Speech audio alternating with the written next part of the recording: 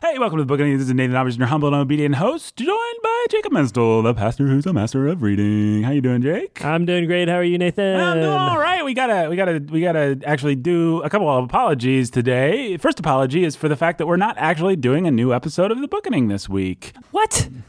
Yeah. Why not? Well, I don't know. I think it's the fifth. Is this a fifth week of the month? Wednesday, It's a fifth Wednesday. We need a week off. Recharge our batteries.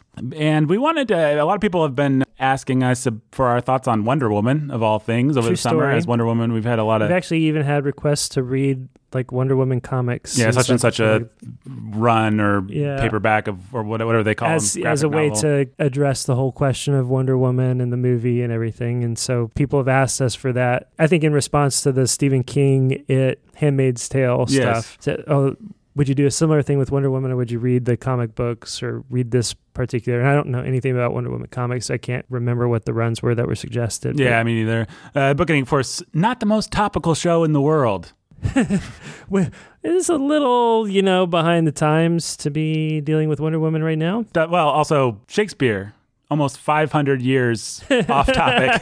There's that too. There's that too. Not a show that's particularly designed to be all that topical. So I guess by our standards, this is pretty topical. What we're going to do is actually play an episode, or we're going to do a lame crossover kind of thing. Sorry, but just if you've already heard it, you can consider it a week off, and bless you for allowing us to take one. If you haven't heard it, then what you're going to hear is an episode of another fine Warhorn podcast that me and Jake do called Sound of Sanity. Just started. We love it if you make the conversion, as I think our data crunchers would call it. If you convert to Sound of Sanity, data crunchers, aka us.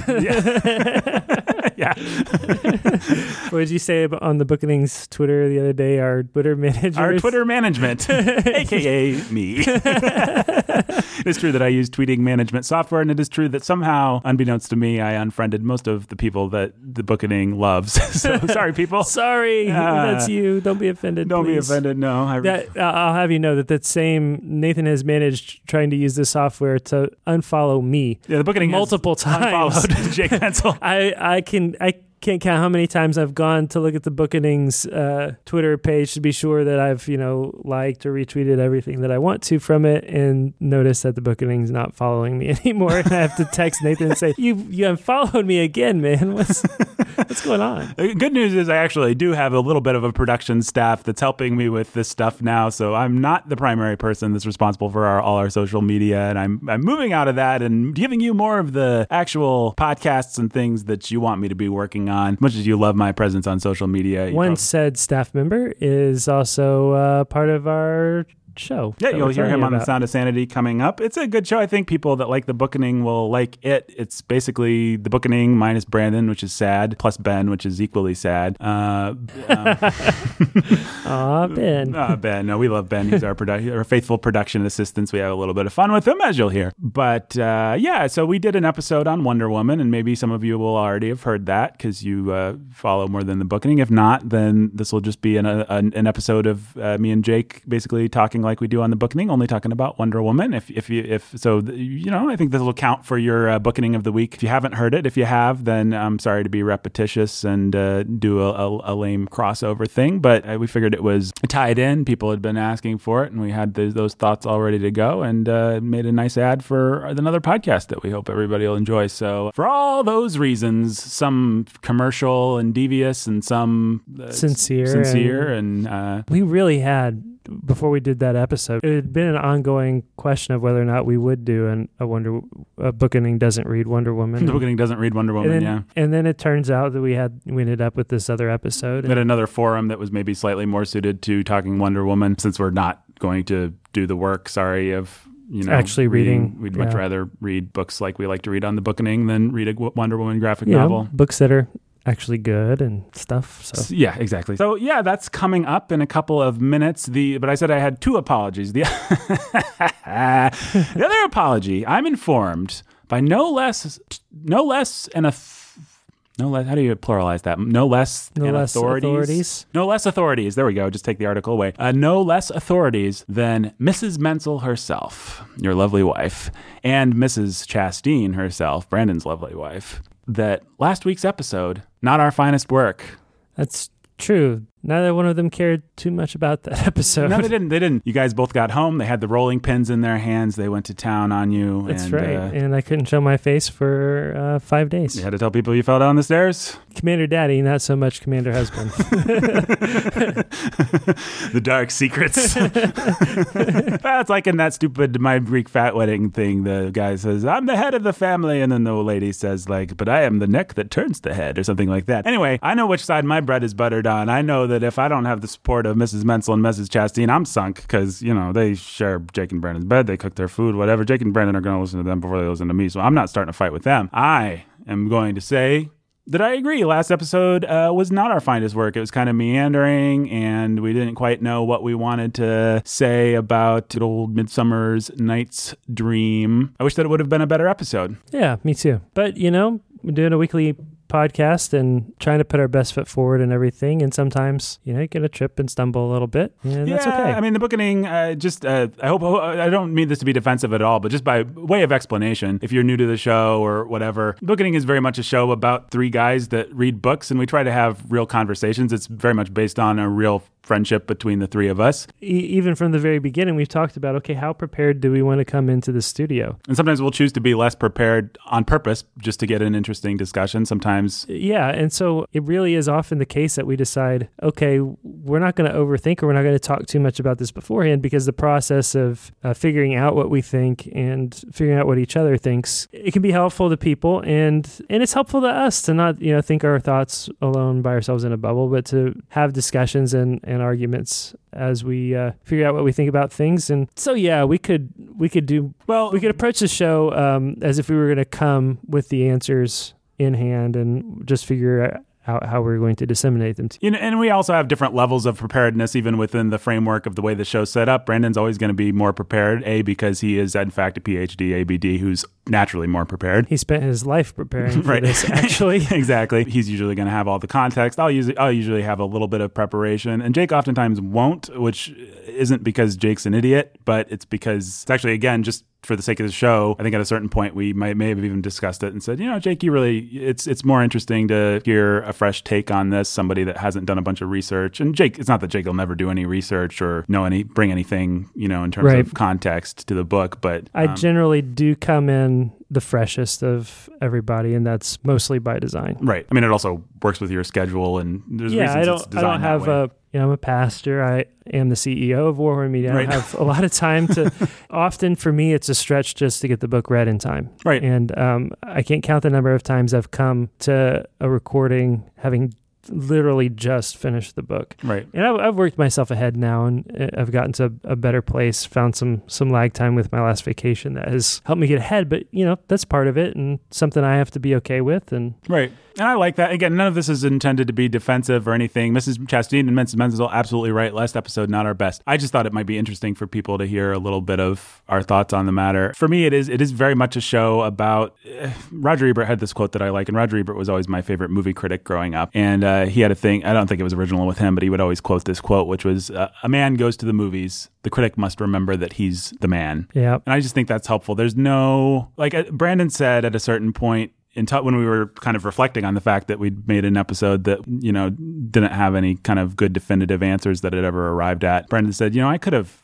lectured on this whole thing. I could get up right now and lecture on this whole thing for an hour, and we'd have another episode, but that's not the show. And I think that's true. The show is about us. It's about our response. It's not that we don't believe in objective truth or anything like that, but it's about how we get to the objective truth. And you kind of have to know us and be willing to go on the journey with us. Yeah, enjoy being on board for the ride. Right. And those are the kinds of critics that I like. I mean, that might sound very narcissistic and self-aggrandizing, like I just don't want to ever say anything objective or give you any, I just want to play around with my friends. It is true that I like playing around with my friends, but it's also true that I think the most interesting criticism is always informed by what the critic actually brings and who the critic is. That's the kind of criticism that I like to read, that I like to watch. And so that's just the kind of show that I want to do. I hope you like it. And so I sort of want to say, yes, it was bad. I don't want to do bad episodes like that all the time. I also want to reserve the right to do a clunker every now and again because it's the nature of the beast. The other thing is I really want to ask the question of a book of something like Midsummer's Night's Dream of like, who cares? Why does this matter? What actually is it about this? Is it just because it has William Shakespeare's name on it? Right. Is it because everyone actually likes Hamlet and Macbeth and this one just gets lumped in and is survived?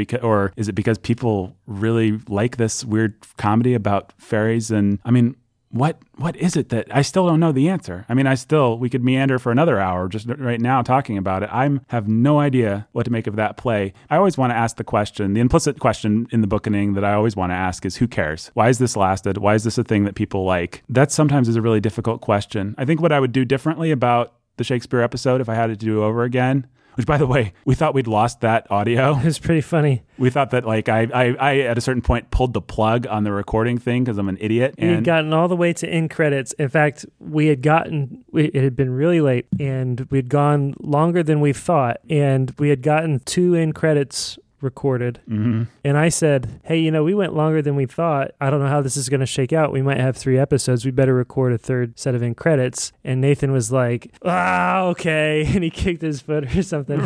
He's like, and then right then he kicked, his foot got tangled on the cord and kicked it out of the socket. and that was it. And we thought it was deleted. And we were all sort of like crestfallen and simultaneously crestfallen and relieved. Like, oh boy, we'll get to do it again. Maybe we'll actually... Normally, by the time we get done with the session, we think, man, we got to some places we weren't expecting and we're feeling pretty good about this. And we're thankful and thanking God for that. And at the end of this one, we were like, I think we just got ourselves to a place where we could... Now we can talk about it. Have a good discussion. We just had the pre-discussion, only we had it on mic and it took like 4 hours. Normally, I mean, the amount of pre-discussion we have varies, but we all usually come in pretty comfortable knowing about the kinds of things we want to talk about. And it depends a lot on the book. Winnie the Pooh, we had a long, intense discussion because we knew there were parents and people that really just loved that book, and we didn't want to... And we loved it too, and we really didn't want to give short shrift to Milne, but we did want to address this nagging thing that we all felt. Right. So, it was a hard discussion that me and Jake actually basically had a fight before the episode because we were just like, the tension was so high in the room about stupid Winnie the Pooh. I think maybe we even referenced that in the episode itself. I don't remember if we did or didn't. But we were yelling at each other. Yeah, that's the truth. Yeah. So accusing each other of being unfair. Right. Yeah, exactly. Well, the end of the story is we thought we'd lost the audio. It sucked that we were going to have to do it again and put in another intense session on it. But we were all kind of like, oh, this is good. We'll get to do it again. And then, like an idiot, I went and recovered the audio. I solved the technical problem with this file. I won't go into it, but like I thought I had this corrupted file and I figured out how to under-corrupt it, and it didn't end up being all that difficult. And I just like texted the guys and I was just like, guys, I'm sorry. I recovered the audio. We're all like, oh man. So there again, maybe we could have gone back and done it again, but we were also going to be slammed schedule-wise, and so it was really one of those things that, and maybe we would still feel this way if we did it over again, but we felt, well, the fact that we have it and the time constraints we're under, we're not justified to go and try and do it again. Right. It is what it is, and sometimes... Not every, when you're doing a weekly podcast, not every episode is going to be as good as, there'll be some classic episodes, and hopefully there'll be a couple that are wonderful every year, and hopefully there'll be just 1 or 2 that are garbage, and then everything else will be good. I mean, hopefully, obviously, ideally, everything would be wonderful, but human nature precludes that from happening. Sometimes we're tired, sometimes we're sick, sometimes the book doesn't have as much to say about it, whatever. And sometimes we go on too long in our introductions. Right. That's never happened. Sometimes a mysterious phantom shows up, and then you have the best episode of some of the greatest, most beloved episodes of all time. So anyway, I say all that. I really hope it doesn't come off as defensive. I just thought it might be interesting for people to hear the thought process that goes in the kind of show that I don't usually want to get too meta and explain my reasoning behind, you like the show or you don't. And if you like it, you're with us for the ride, I guess. But there. Yeah, and if you like it and are with us for the ride and enjoyed Midsummer Night's Dream Part 2, then great. I'm glad you were able to be there in the room with us as we banged our heads against the wall. We wish that we were able to do more for you than that.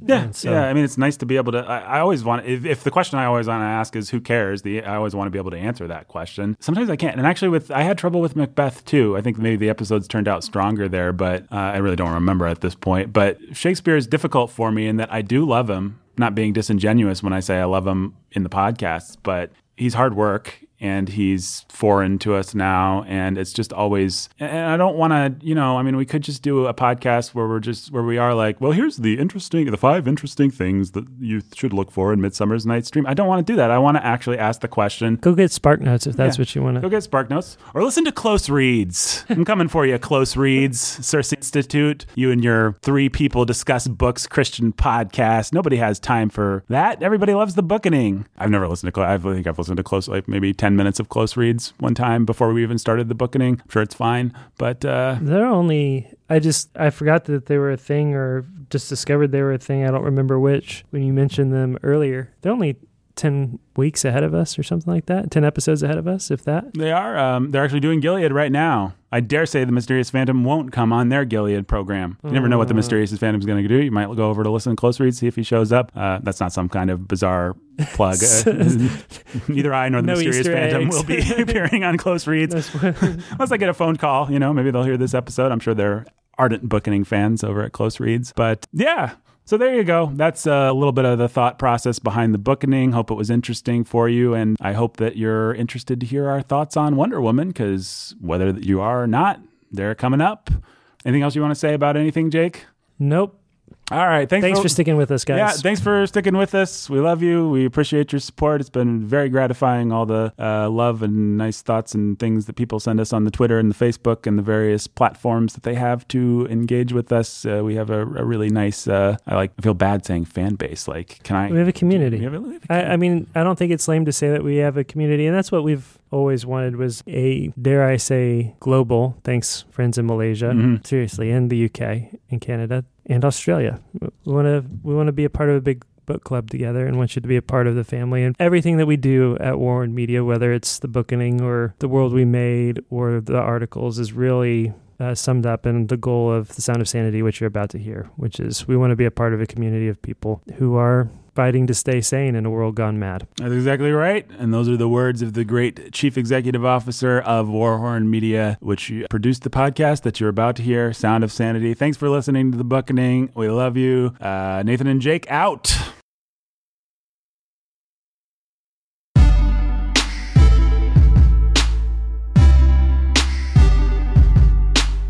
You are now listening to The Sound of Sanity. This sound will continue for the duration of the program.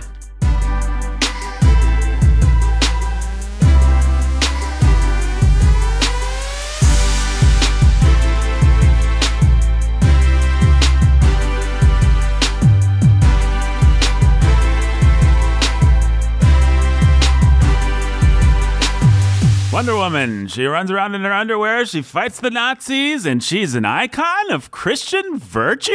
We'll find out today on The Sound of Sanity. Welcoming you to The Sound of Sanity is me, Nathan Albertson, your humble and obedient host, joined by my good friend. You may know him from The Bookening as the pastor who's master of reading. You may know him from The World We Made as Pastor Jacob Menzel. You may know him, if you're one of his kids, as Commander Daddy. He's got so many titles that we've attributed to him in the larger Warhorn verse. Probably others I'm not thinking of right now, but I know him as my friend Jake. How you doing today, Jake? I'm doing great. How are you, Nathan? I'm doing well. I'm excited for this inaugural. I can never really feel like I'm successfully saying that word. Inaugural. This inaugural episode of The Sound of Sanity. Welcome to The Sound of Sanity, folks. This is the show where it's like you're coming up for oxygen, like you're surrounded by all the stuff in the culture, and you go to work and everybody's standing around the water cooler talking about how great the last episode of Game of Thrones is, and you're like, I don't watch that because I'm a Christian, and you feel kind of weird, and you start to think that you're crazy because you do stuff, but then you listen to The Sound of Sanity, and you don't feel crazy anymore because you're with the 3 arguably most sane people. You got me, you got Jake, you got our beloved soon to be beloved, new breakout character in the Warhorn verse. His name is Benjamin Sulzer. He is our production assistant and audio engineer. He's engineering us over there. He's wearing a blue polo. And how you doing today, Ben? I'm doing good, Nathan. Really good. More of a. I feel like this is kind of turquoise-ish, though. Kind of a turquoise polo. What would you say to say to that? Ben may or may not be a continuing character in the Warhorn verse. We'll just have to find out. It's possible he may be killed off in the first episode.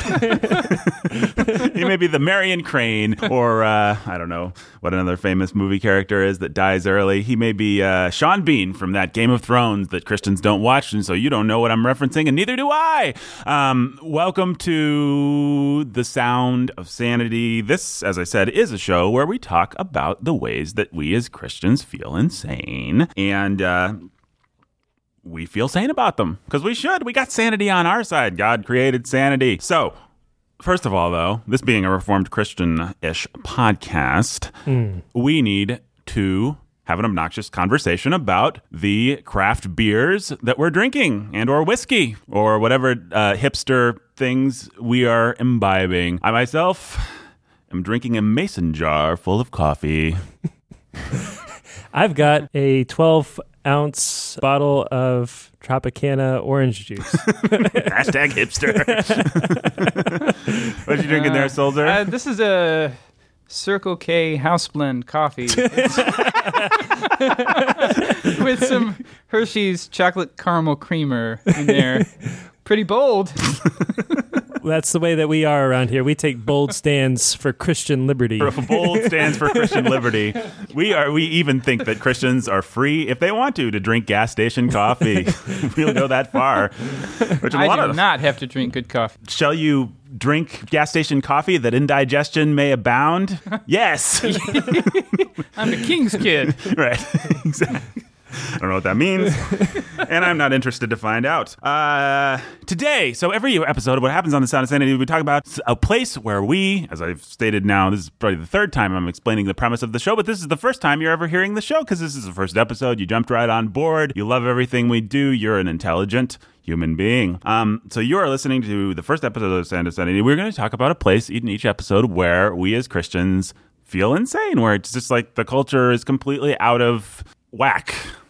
Is that the word I want? Where the culture... Yeah, a place, if we can be so bold as to say it, where you feel like you're drowning, where we feel like we're drowning in the filth of the culture, and we're going to try to throw out, what do you call those?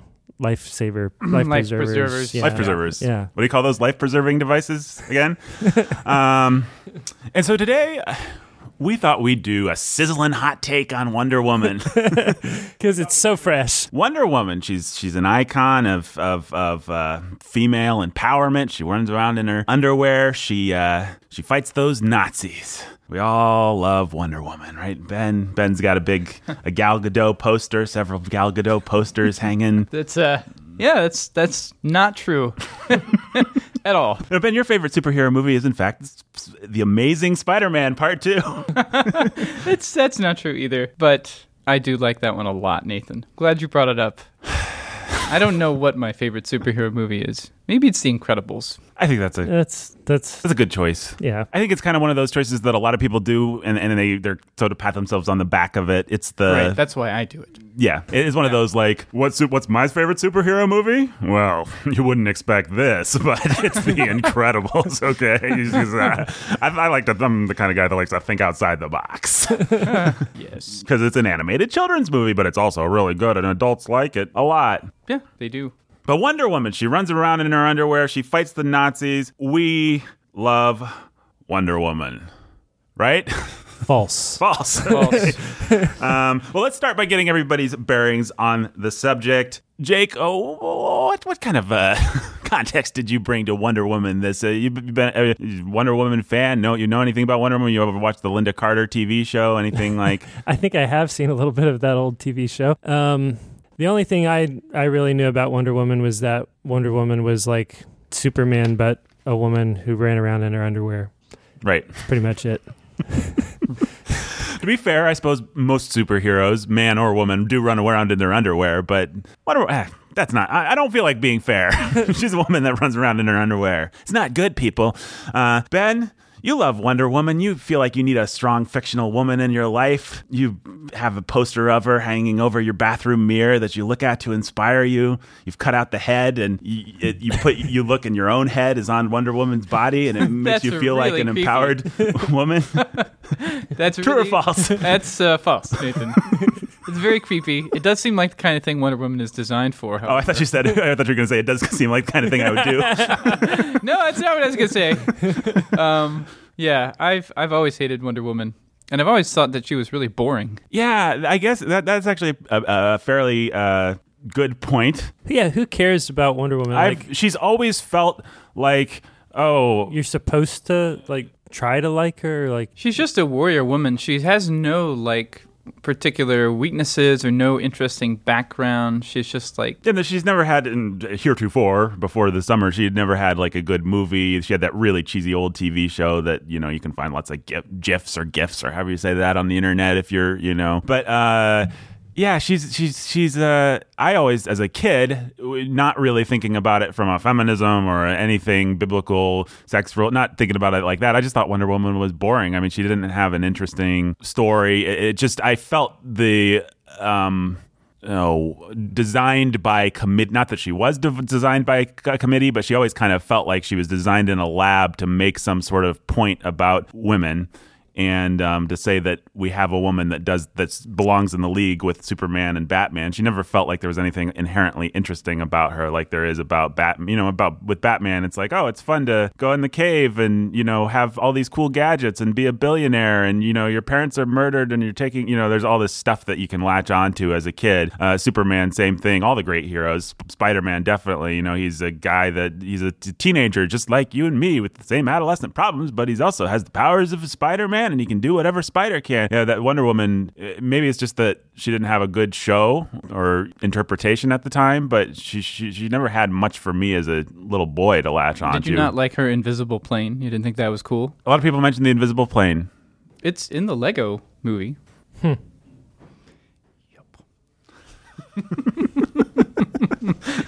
Thanks for contributing.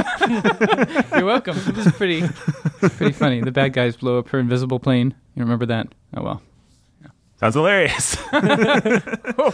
So when Wonder Woman first came out in theaters, there was a whole bunch of articles that were written and a whole bunch of tweets out there by Christians about how Wonder Woman is not so bad. Wonder Woman is a good portrayal of the gospel. Shut up. Don't think about Wonder Woman. Eat your popcorn and enjoy it because it's a good movie. I want to know how that made you feel, Nathan. Well, it made me feel bad, Jake. I might as well actually just tell the story here. So earlier this summer, when Wonder Woman was, I think the week that it came out, a Christian leader of the Gospel Coalition-ish variety sent out a tweet that ended up eventually resulting in me getting blocked by him. He said, seeing Wonder Woman this weekend, instead of looking for the encoded, implicit, cultural, theological meaning, I'm just going to eat popcorn. This is a very conservative, reformed gentleman tweeting this, and it really kind of made me angry, so I tweeted back at him, what about the brazen, explicit, cultural, theological meaning? Ha ha! Got him. And then I tweeted again, if only someone would crack the code of what the implicit cultural meaning is in Wonder Woman! And I had bra icon. Strong arm. Emoji. Yeah. And then maybe I went too far because I'm seeing now, I haven't looked at this since it happened, but I said, good thing movies don't make us feel feelings and feelings don't affect how we think. Extra butter is yummy. Vagina hat, etc.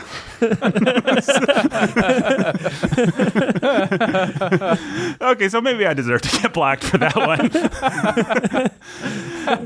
But dude, this is where I started to feel crazy. And it happened all summer, and it started happening. I started seeing it more and more among Christians who would either try and recast Wonder Woman as some kind of a symbol of what's good about Christian femininity. You know, Wonder Woman she functions as a symbol of the church. You know, she's in the great tradition of Joan of Arc, of these kinds of ladies. So you do that, or you'd see people, I'm just going to turn off my brain and eat some popcorn and enjoy a good popcorn movie, and this is the best popcorn movie. And that first argument, I think, or I'm going to ignore that there's any sexual content to this at all and just talk about how this is a good depiction of understanding depravity, because she doesn't get it at first, but she comes to understand it over the course of the film. Yeah. And that's Gospel Coalition people too. Yeah. So I don't know where to even start digging into this. First of all, the whole idea that you're just going to eat popcorn, let's just get rid of that one right away. Everybody in the entire world is saying that Wonder Woman is feminist propaganda, including the makers of Wonder Woman, including Gal Gadot, including the director, Patty Jenkins, I think her name is. Everybody that loves Wonder Woman loves it principally because it's a good piece of propaganda. It's propaganda for something they believe in, and they think it's doing good work. So why would somebody come out and say, instead of doing my theological hot take, I'm just going to eat popcorn? What's his goal? What's he think he's accomplishing? Right. All the pagans are doing their theological hot takes, and they're happy to do it, and they're saying it's important. They're saying it's going to change how little girls think. They're not. It would be one thing if they were saying, hey, we made a good popcorn movie, and then, you know, I could see a Christian saying, well, you know, it was a popcorn movie. But nobody, except for Christians, wants to pretend like this is just a popcorn movie. So that was the first thing. Effectively, when a leader comes out like this guy did and says, instead of thinking theologically and culturally about this, I'm just going to enjoy my popcorn, what's he saying to everybody all the Christians who follow him who are going to go see the movie? Well, it made me really mad because the reason that I responded so strongly and got pretty angry about it, really, was I like Wonder Woman. I'm a champion of justice. You guys know that, right? Yeah. A hero of the... I shouldn't bash my microphone when I pump my fist in praise of my own glory. But I really hated thinking about little people who just feel weird tension because the whole world is saying, there's this movie, your daughter should see this movie so she can grow up like Wonder Woman. It's a woman running around in her underwear fighting Nazis. We think it's the greatest thing ever. And then there's Christians that are like, I feel a little weird about that. Maybe that's bad. And then this Christian leader, this Gospel Coalition guy, comes along and says, if you feel any tension about this, you're, kind of dumb. I'm sophisticated. I'm just going to be eating my popcorn. Shut up and eat your popcorn. And stop trying to think theologically and biblically about the entertainment you consume. If he said at the end of it, come on. If he wanted to write an article or even do a what's it called when you do a bunch of tweets all in a row, and a Twitter tweet storm, or when they link a thread. Yeah, if he wanted to do a thread where he's like, here's the argument for why y'all need to not feel tension about Wonder Woman and you need to eat your popcorn. Here's why, having thought about the tension, I can resolve it. I'm going to try and resolve it for you. That'd be one thing. I'd probably disagree completely with him if he tried to do that. But that's not what he's doing. What he's doing is dismissing the whole idea that there should be or could be tension. And it's just so unhelpful. Well, yeah, the fact is, you've already said it, but Wonder Woman was designed to be a feminazi icon from the very, very beginning. The creator and founder, the creator of Wonder Woman was a moral monster. Yeah, let's bring Mr. Sulzer into the mix. I think you've done some research on this. Thanks, Wikipedia. Yeah, give us some facts on this, Mr. What was his name? Marston, Professor William Marston, a psychologist. Yeah, he created Wonder Woman in the 30s, I believe it was. He was all about how...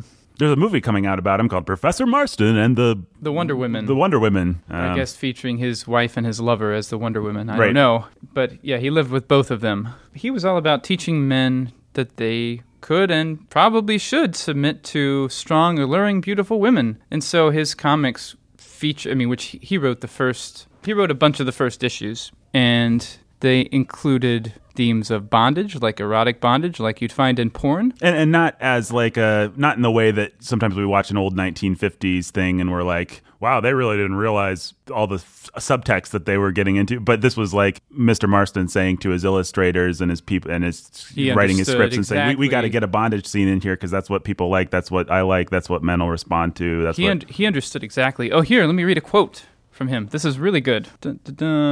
About male readers, Marston wrote, "Give them an alluring woman stronger than themselves to submit to, and they'll be proud to become her willing slaves." So, just want to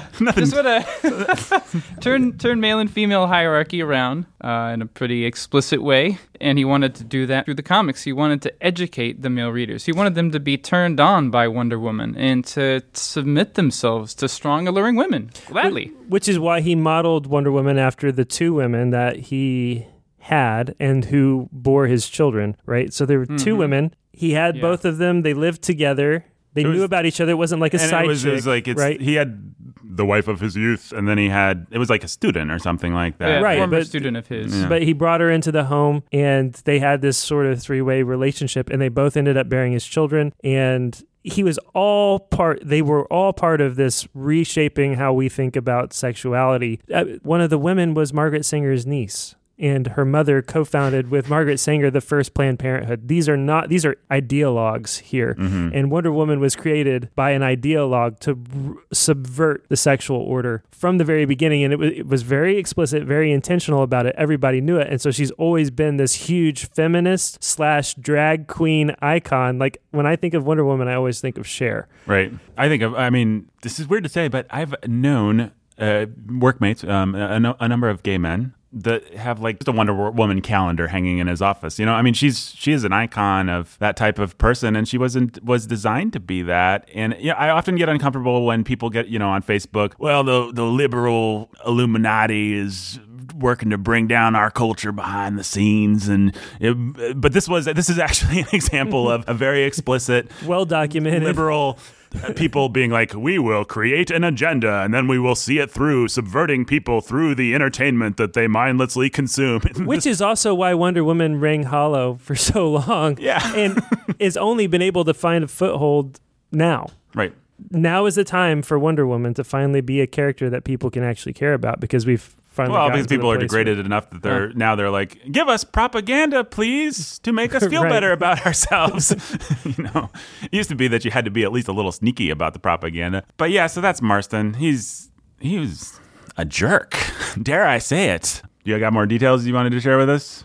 You look like a man with more details. Oh, I think I should read this other quote that's in the Wikipedia article. Let's hear the quote from the Wikipedia. Revealing. It's talking about submission. Mm-hmm. He says, the only hope for peace is to teach people who are full of pep and unbound force to enjoy being bound. Only when the control of self by others is more pleasant than the unbound assertion of self in human relationships can we hope for a stable, peaceful human society. Giving to others, being controlled by them, submitting to other people cannot possibly be enjoyable without a strong erotic element. So this was a kinky, weird bondage guy.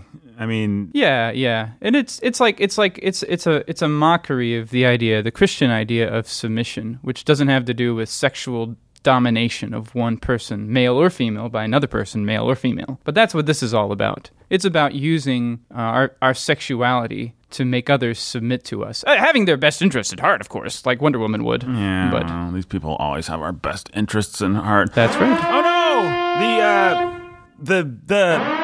The devil's advocacy alarm is going off, guys. Uh-oh. You guys know what the DAA is. Devil advocacy alarm goes off sometimes. Sometimes it doesn't go off at all, but it's going off right now. That means one of us has to play the devil's advocate. Who wants to do it? Sure, yeah. Well, we're supposed to submit to one another in love. So there. That's quite possibly some of the worst devil's advocacy. You're not allowed to be the devil's advocate. Sorry. Darn. Okay. Enough to work as the devil's advocate. Here, I'll be the devil's advocate. All right, guys. The trope of the woman warrior goes way, way back into history, all the way back. And everybody's always known that women can't fight the way that men can. So that's why this trope always involves supernatural abilities. You can go all the way back to the Greek gods and see Pallas Athena. You can go up through, so that's Homer, right? You can go up through history and see some like Portia she's not exactly a warrior, but she's, that kind of heroine of Shakespeare. Can I interrupt you, Mr. Devil, real quick? Yeah. Just to start with one thing that you said at the very beginning, you said everybody's always known that women can't fight like men, but nobody knows that anymore, I don't think. Seems like a lot of people don't actually know that. We actually have women in our military being asked to fight like men. Anyway, continue. I'm being the most sophisticated sort of devil who would be most likely to convince someone like you, Nathan, who wrote an article about how women don't have broad shoulders. I did? Oh, yeah. If you want to look up the most popular thing I've ever done, it's called an open-blooded array. People loved it on the internet.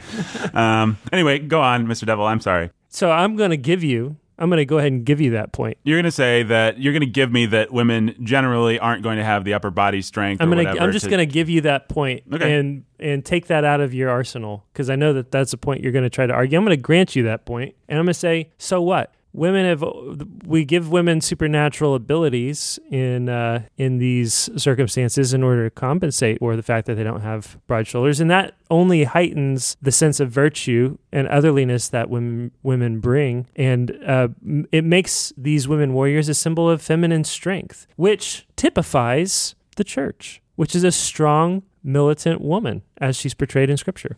Church militant, church is a she. Militant woman with supernatural abilities endowed by God herself, or God himself.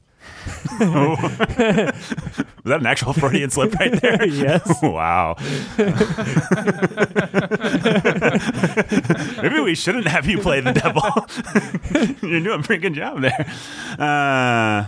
Closing arguments. I'll just let you deal with that for a minute. Well, probably I should take this minute to drive to the nearest bridge and throw myself off it because I'm devastated by that argument. I see Ben over there in the corner. He's sobbing. He realizes that all our notions of our old-fashioned patriarchal notions of women and, actual womanly virtue have been obliterated by Jake, the devil.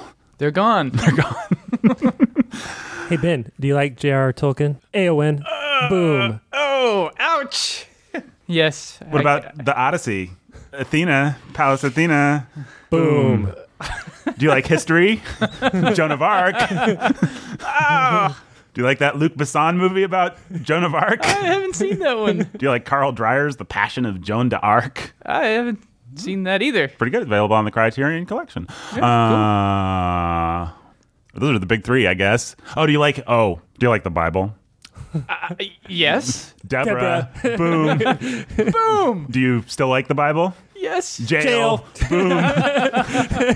Do you like apocryphal, crappy literature that has nothing to do with the Bible? Not so much, no. But what about, you're forgetting about the wise woman who dropped the millstone on the head of that one Gideon's son? Yeah. It was Gideon's son who killed all the other sons. I can't remember his name now, but some jerk, yeah. She dropped a millstone on his head. Yep. That was the end of him. Yep. Boom. Yep. And Millstone Lady. Millstone Lady. Boom. And don't forget the wise woman who told Joab that they would throw the head of that one rebel against David to him over the wall. Yep. Mm-hmm. I don't think she did the cutting, but she was the one who said, we'll throw his head over the wall. Yep. Man, this is devastating, isn't it? And you got my favorite biblical character of all time, Judith. That's not, the great. It's not in the Bible, Nathan. Was that not from? It's really not. I could have swore I read that in the Bible. I could have swore that maybe a Roman 500 Catholic people Bible. When I did that open array article, 500 people said, "What about Judith from the Bible?" So I'm like, what about her? Well, I don't know. Tell me more, please. What'd she do? What did Judith even do? She said, "I'll sleep with you, evil occupying general guy," and then she cut off his head or something like that. Is that what she did? Yep. There's a lot of paintings about that. Yeah. Yep. He always always looks very shocked and dismayed in those paintings. Yeah, well, you think a beautiful woman's interested in you, and then it turns out she's cutting off your head. It's a shocking and dismaying thing, and we are all shocked and dismayed by having the head cut off of what we thought was our understanding of biblical theology of the sexes. That Jake just lopped off its head, and that's why we're filled with shock and dismay. That's true. But there may be some counter arguments, and maybe that everything Jake said was a bunch of crap. Well, how would we argue against that Goodness. argument, fellas. Where do you want to start? I guess I'll jump in and Jake v. Jake, Dawn of Justice. Jake is playing both the Nazis and Wonder Woman. It's like Jet Li in the one. First of all, you're pretty hard-pressed to establish that there actually is such a thing as a trope there of the woman warrior. But let's go ahead and grant that there is a woman warrior trope, and let's start at the beginning with Athena. Did you guys read? Everybody read the Odyssey in high school, right? Like a Cliff Notes version, yes. I don't know about you guys when you read the Odyssey, but when I read the Odyssey, I did not think of Pallas Athena as being this beautiful portrayal of godly feminine beauty and strength that translated into something practical and biblical. No, I can't say those were the first words that popped into my head. I'll tell you what I did think. Man, it sure would be nice to have a super hot chick who was my guardian angel, who worshiped me and who also helped fight all my battles and helped me get out of scrapes. Yeah. That would be awesome. Mm-hmm. And that's ultimately what women warriors accomplish, is they become this sort of like fantasy wish fulfillment object for lazy, passive men. Yeah, I would say about Wonder Woman, there are two attributes that men really appreciate about her. Her breasts! True. I mean, seriously. I mean, it is weird that, like, little girls and probably little boys, too, are going to have this poster of this babe in her underwear, this supermodel, Israeli supermodel babe. I think that's what Gal Gadot is. I mean, like, I know it's not all that bad compared to, like, horrifically bad stuff that pops up on your computer even if you don't want it to all the time, but it's still a gal in like her underwear. The stated goal, the design and the intent of everyone from Marston through Gal Gadot and Patty Jenkins is to use this beautiful woman's sexuality to subvert the sexual order so that men will look at this woman and think, here is a beautiful woman that I would love to subject myself to and have fight my battles for me and protect me, and I will just be willingly in bondage to her. Well, and the clever thing about it, I mean, I think propaganda is much more sophisticated these days than it used to be. Like when I was growing up, if you're going to have a feminist in a movie, you'd have a scene where a bunch of guys would be in a bar and she'd walk in and they'd be like, oh, hey, look at hot pants over here. And then she'd punch one of them and, you know, the hero of the movie would be sitting in the corner and be like, oh, yeah, this is the lady for me, you know, and be this real obvious, dumb, you know, this woman is empowered kind of cheesy thing. But now oftentimes, like in Star Wars, they just accept it as a matter of course, you know. Right.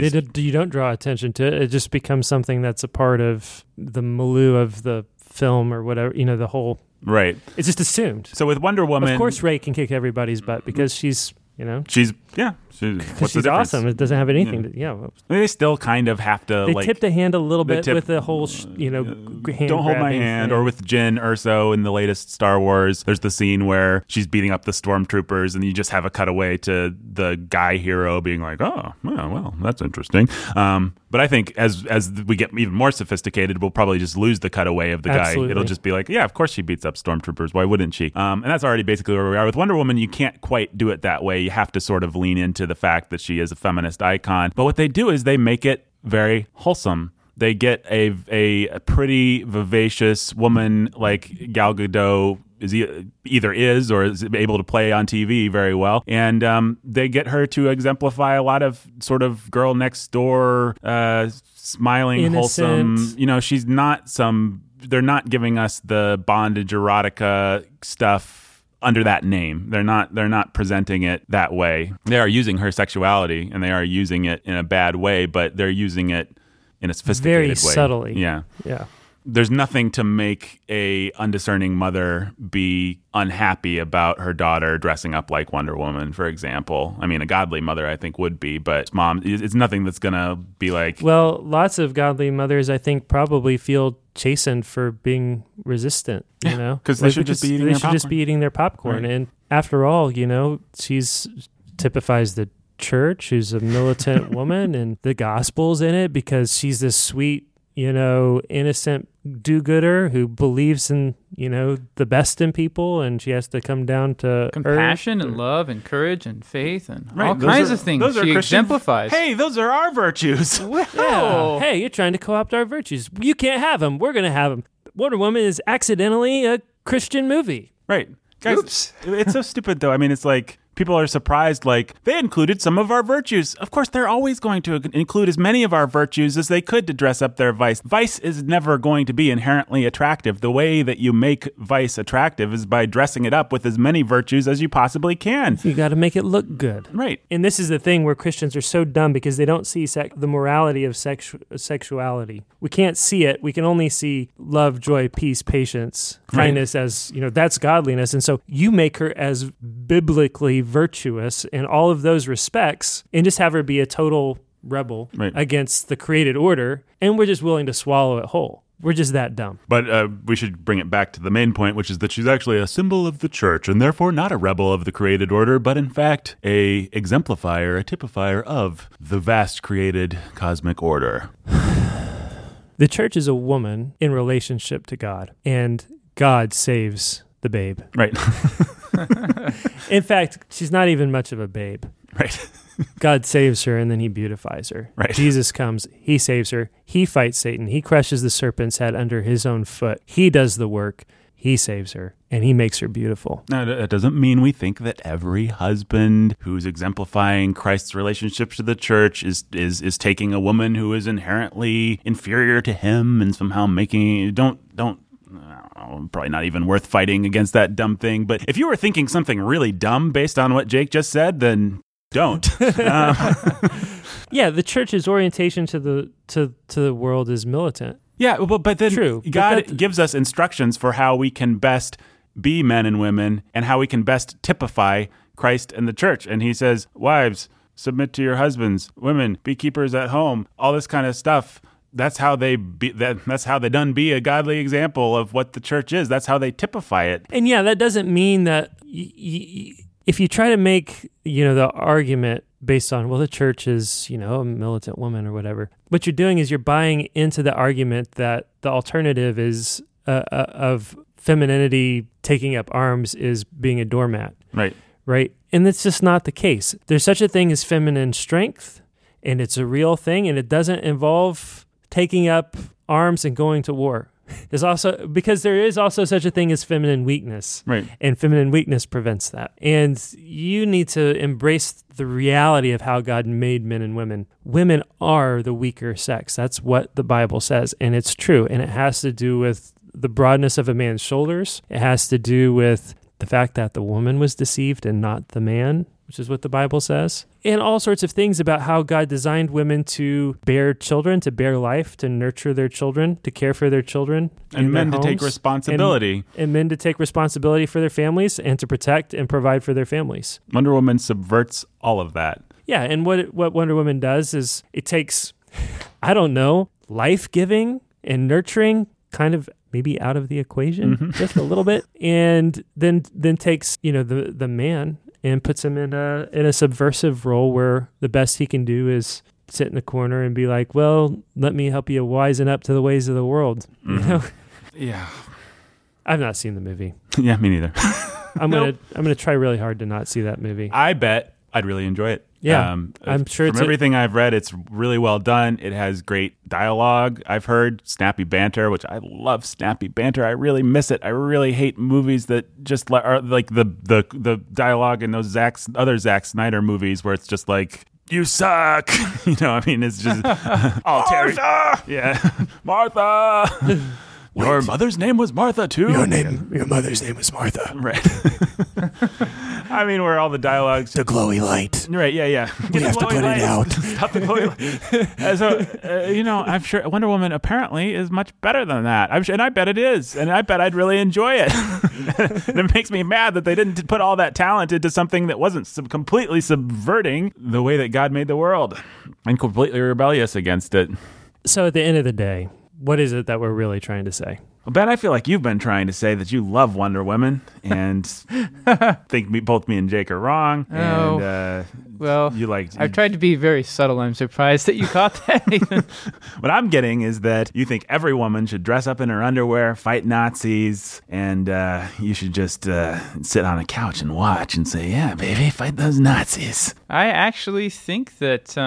the erotic bondage of Wonder Woman. I think that even as like a little boy, I caught I could feel the undercurrent of this kind of thing in the culture. Not Wonder Woman in particular, because I don't think I even knew I had a vague awareness of some comics heroes, but that's just around, and that you can be seduced into that as a little kid, because it's in a lot of movies, it's in a lot of shows. It has been for a long time, and comics, superhero comics generally. Actually, so yeah, now I'm going to go back. I'm trying to think of when I actually started reading superhero comics.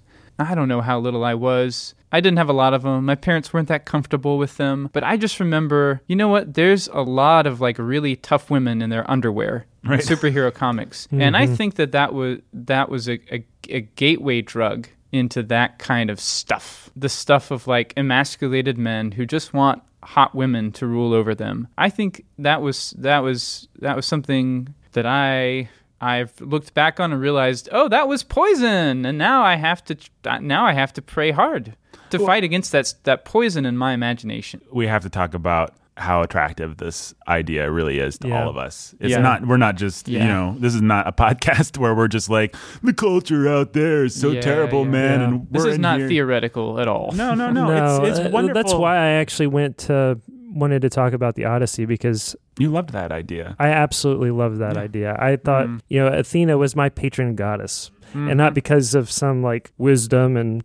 It was because she was a babe who worshipped the clever Odysseus, and I thought, I could be clever Odysseus and have a babe guardian angel who goes into battle and subverts Ares or whatever, Apollos or whatever, and it was super attractive. Yeah. And I think that's the whole point of the warrior woman, at least the modern warrior woman. Yeah. Yeah, it's such a stupid lie. She does everything that a woman needs to do. She's nurturing and caring, and she loves, she beats up all the men in the bar that are trying to grope her, but she loves me, and she lets me do whatever I want. And she thinks I'm the best and somehow is sexually attracted to me even though I'm a worthless piece of crap. That's right. But she also bears all the responsibility, fights all the battles, and does all the difficult hard work and lives all the tension that I as a man would traditionally have to, and would really like to escape. Yeah, relieves me of the responsibilities. It's a great fantasy and a huge victory for masturbating men in their mother's basements everywhere. Yep. It's of course it's a wonderful fantasy. Wouldn't we all love it if that's the way that God made the world? But it's wicked of us to want that. It's not the way He made the world. And that's why men have leaned so hard into embracing feminism. Feminism is the triumph of lazy men, and Wonder Woman is the triumph of a man who was too lazy to tame his own lusts, too lazy to stick to one woman, too lazy to do the work of being a good psychiatrist, for crying out loud, or psychologist, or good father, psychologist, good fathers. And now they're going to make a movie. I'm sure it's going to be about normalizing his polyamorous. You watch the trailer and garbage. It's like, dun, dun, dun, dun, dun, dun, dun, dun. Some people live unconventional lives. Dun, yeah, dun, it's dun, totally dun, celebratory. dun. It's not. I haven't even seen the trailer yet.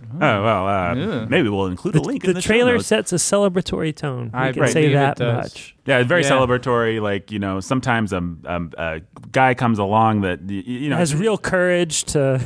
Right. It's right. It's like, a beautiful mind. And, that's right. It's just that kind of... I never saw the Kinsey movie, but I think that one was pretty similar. So it's one of those things... And that's everywhere. Again, that's everywhere. That's in all the shows that you watch. I mean, kick butt women are just in everything you see. It's just normal.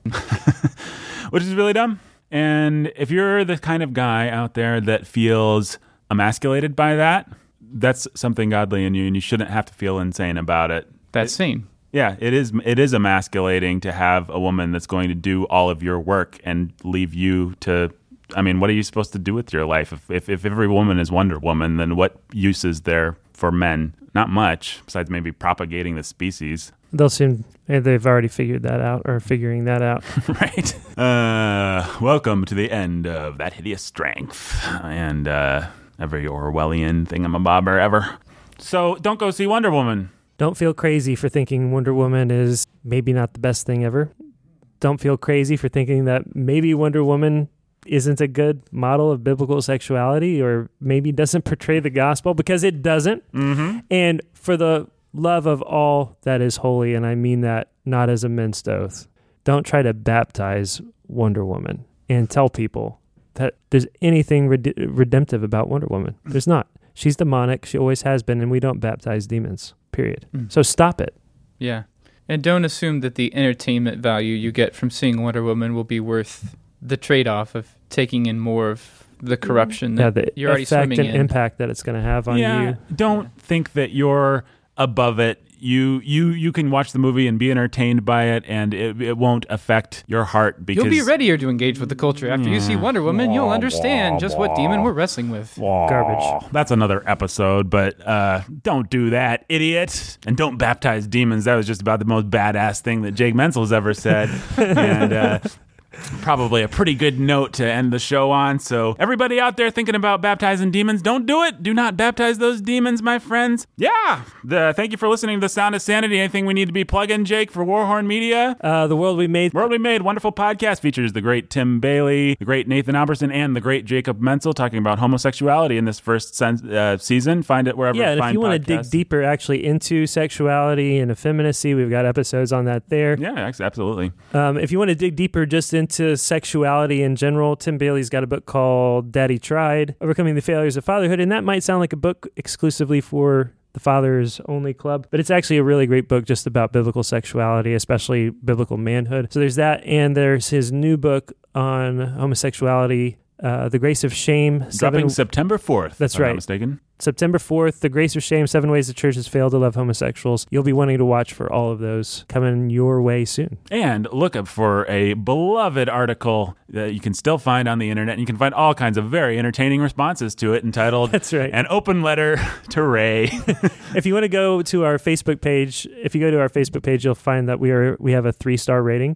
It's up to 3 stars because some well-meaning souls out there on the internet, thank you to all of you who have done this for whatever reason. We don't know why you've done it, but thank you. You've pushed us from a 2-star rating to a 3-star rating on Facebook's 5-star rating scale. But there are some amazing reviews. There are probably about 40 or 50 1-star reviews there, all directed at that wonderful article by Nathan from over a year and a half ago. So. We're up to 3.1. I just to whet your appetite, I will read you one of these. This is a random one I just find. I couldn't fish your article. It's a typo. I think you meant finish. I probably could have if it were satire, but wow, you really are a dinosaur. Just not the cool kind from Jurassic Park or Land Before Time.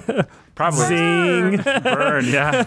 Aw, man. I'm not as cool as Petrie. Probably as childish as the ones from the Land Before... Probably as childish as the ones from Land Before Time. So maybe I am Petrie. I'd like to see you be as tough as the amazing woman you decided to belittle. This is 2016, friend. Men like you are better left off in the last century. With the dinosaurs. Yep. This is me patting your incredibly pompous, thoroughly ignorant head on behalf of Ray, Furiosa, Wonder Woman, and the millions of strong and brilliant females out there in the real and fictitious worlds. Anyway, you can find all kinds of entertaining reviews on our Facebook page. You can hit me up at Not Famous Nathan, hit Jake up at Jacob Menzel on the Twitter, and you can listen to our wonderful podcast, The Bookening. Every new episodes of that drop every week on Wednesdays. On Wednesdays. Yep, we talk about books. I think we're doing probably Midsummer Night Dream. We might be finishing that up, going into My Antonio, 2 books that we both really loved. And Ben Solzer, you got anything to plug? Anything you're trying to sell besides your charming personality? That's not for sale. Ben's got nothing to sell except for his charming personality, which is not for sale. That's right. Thank you for listening, folks. And from all your friends at Warhorn Media, until next time. Stay sane.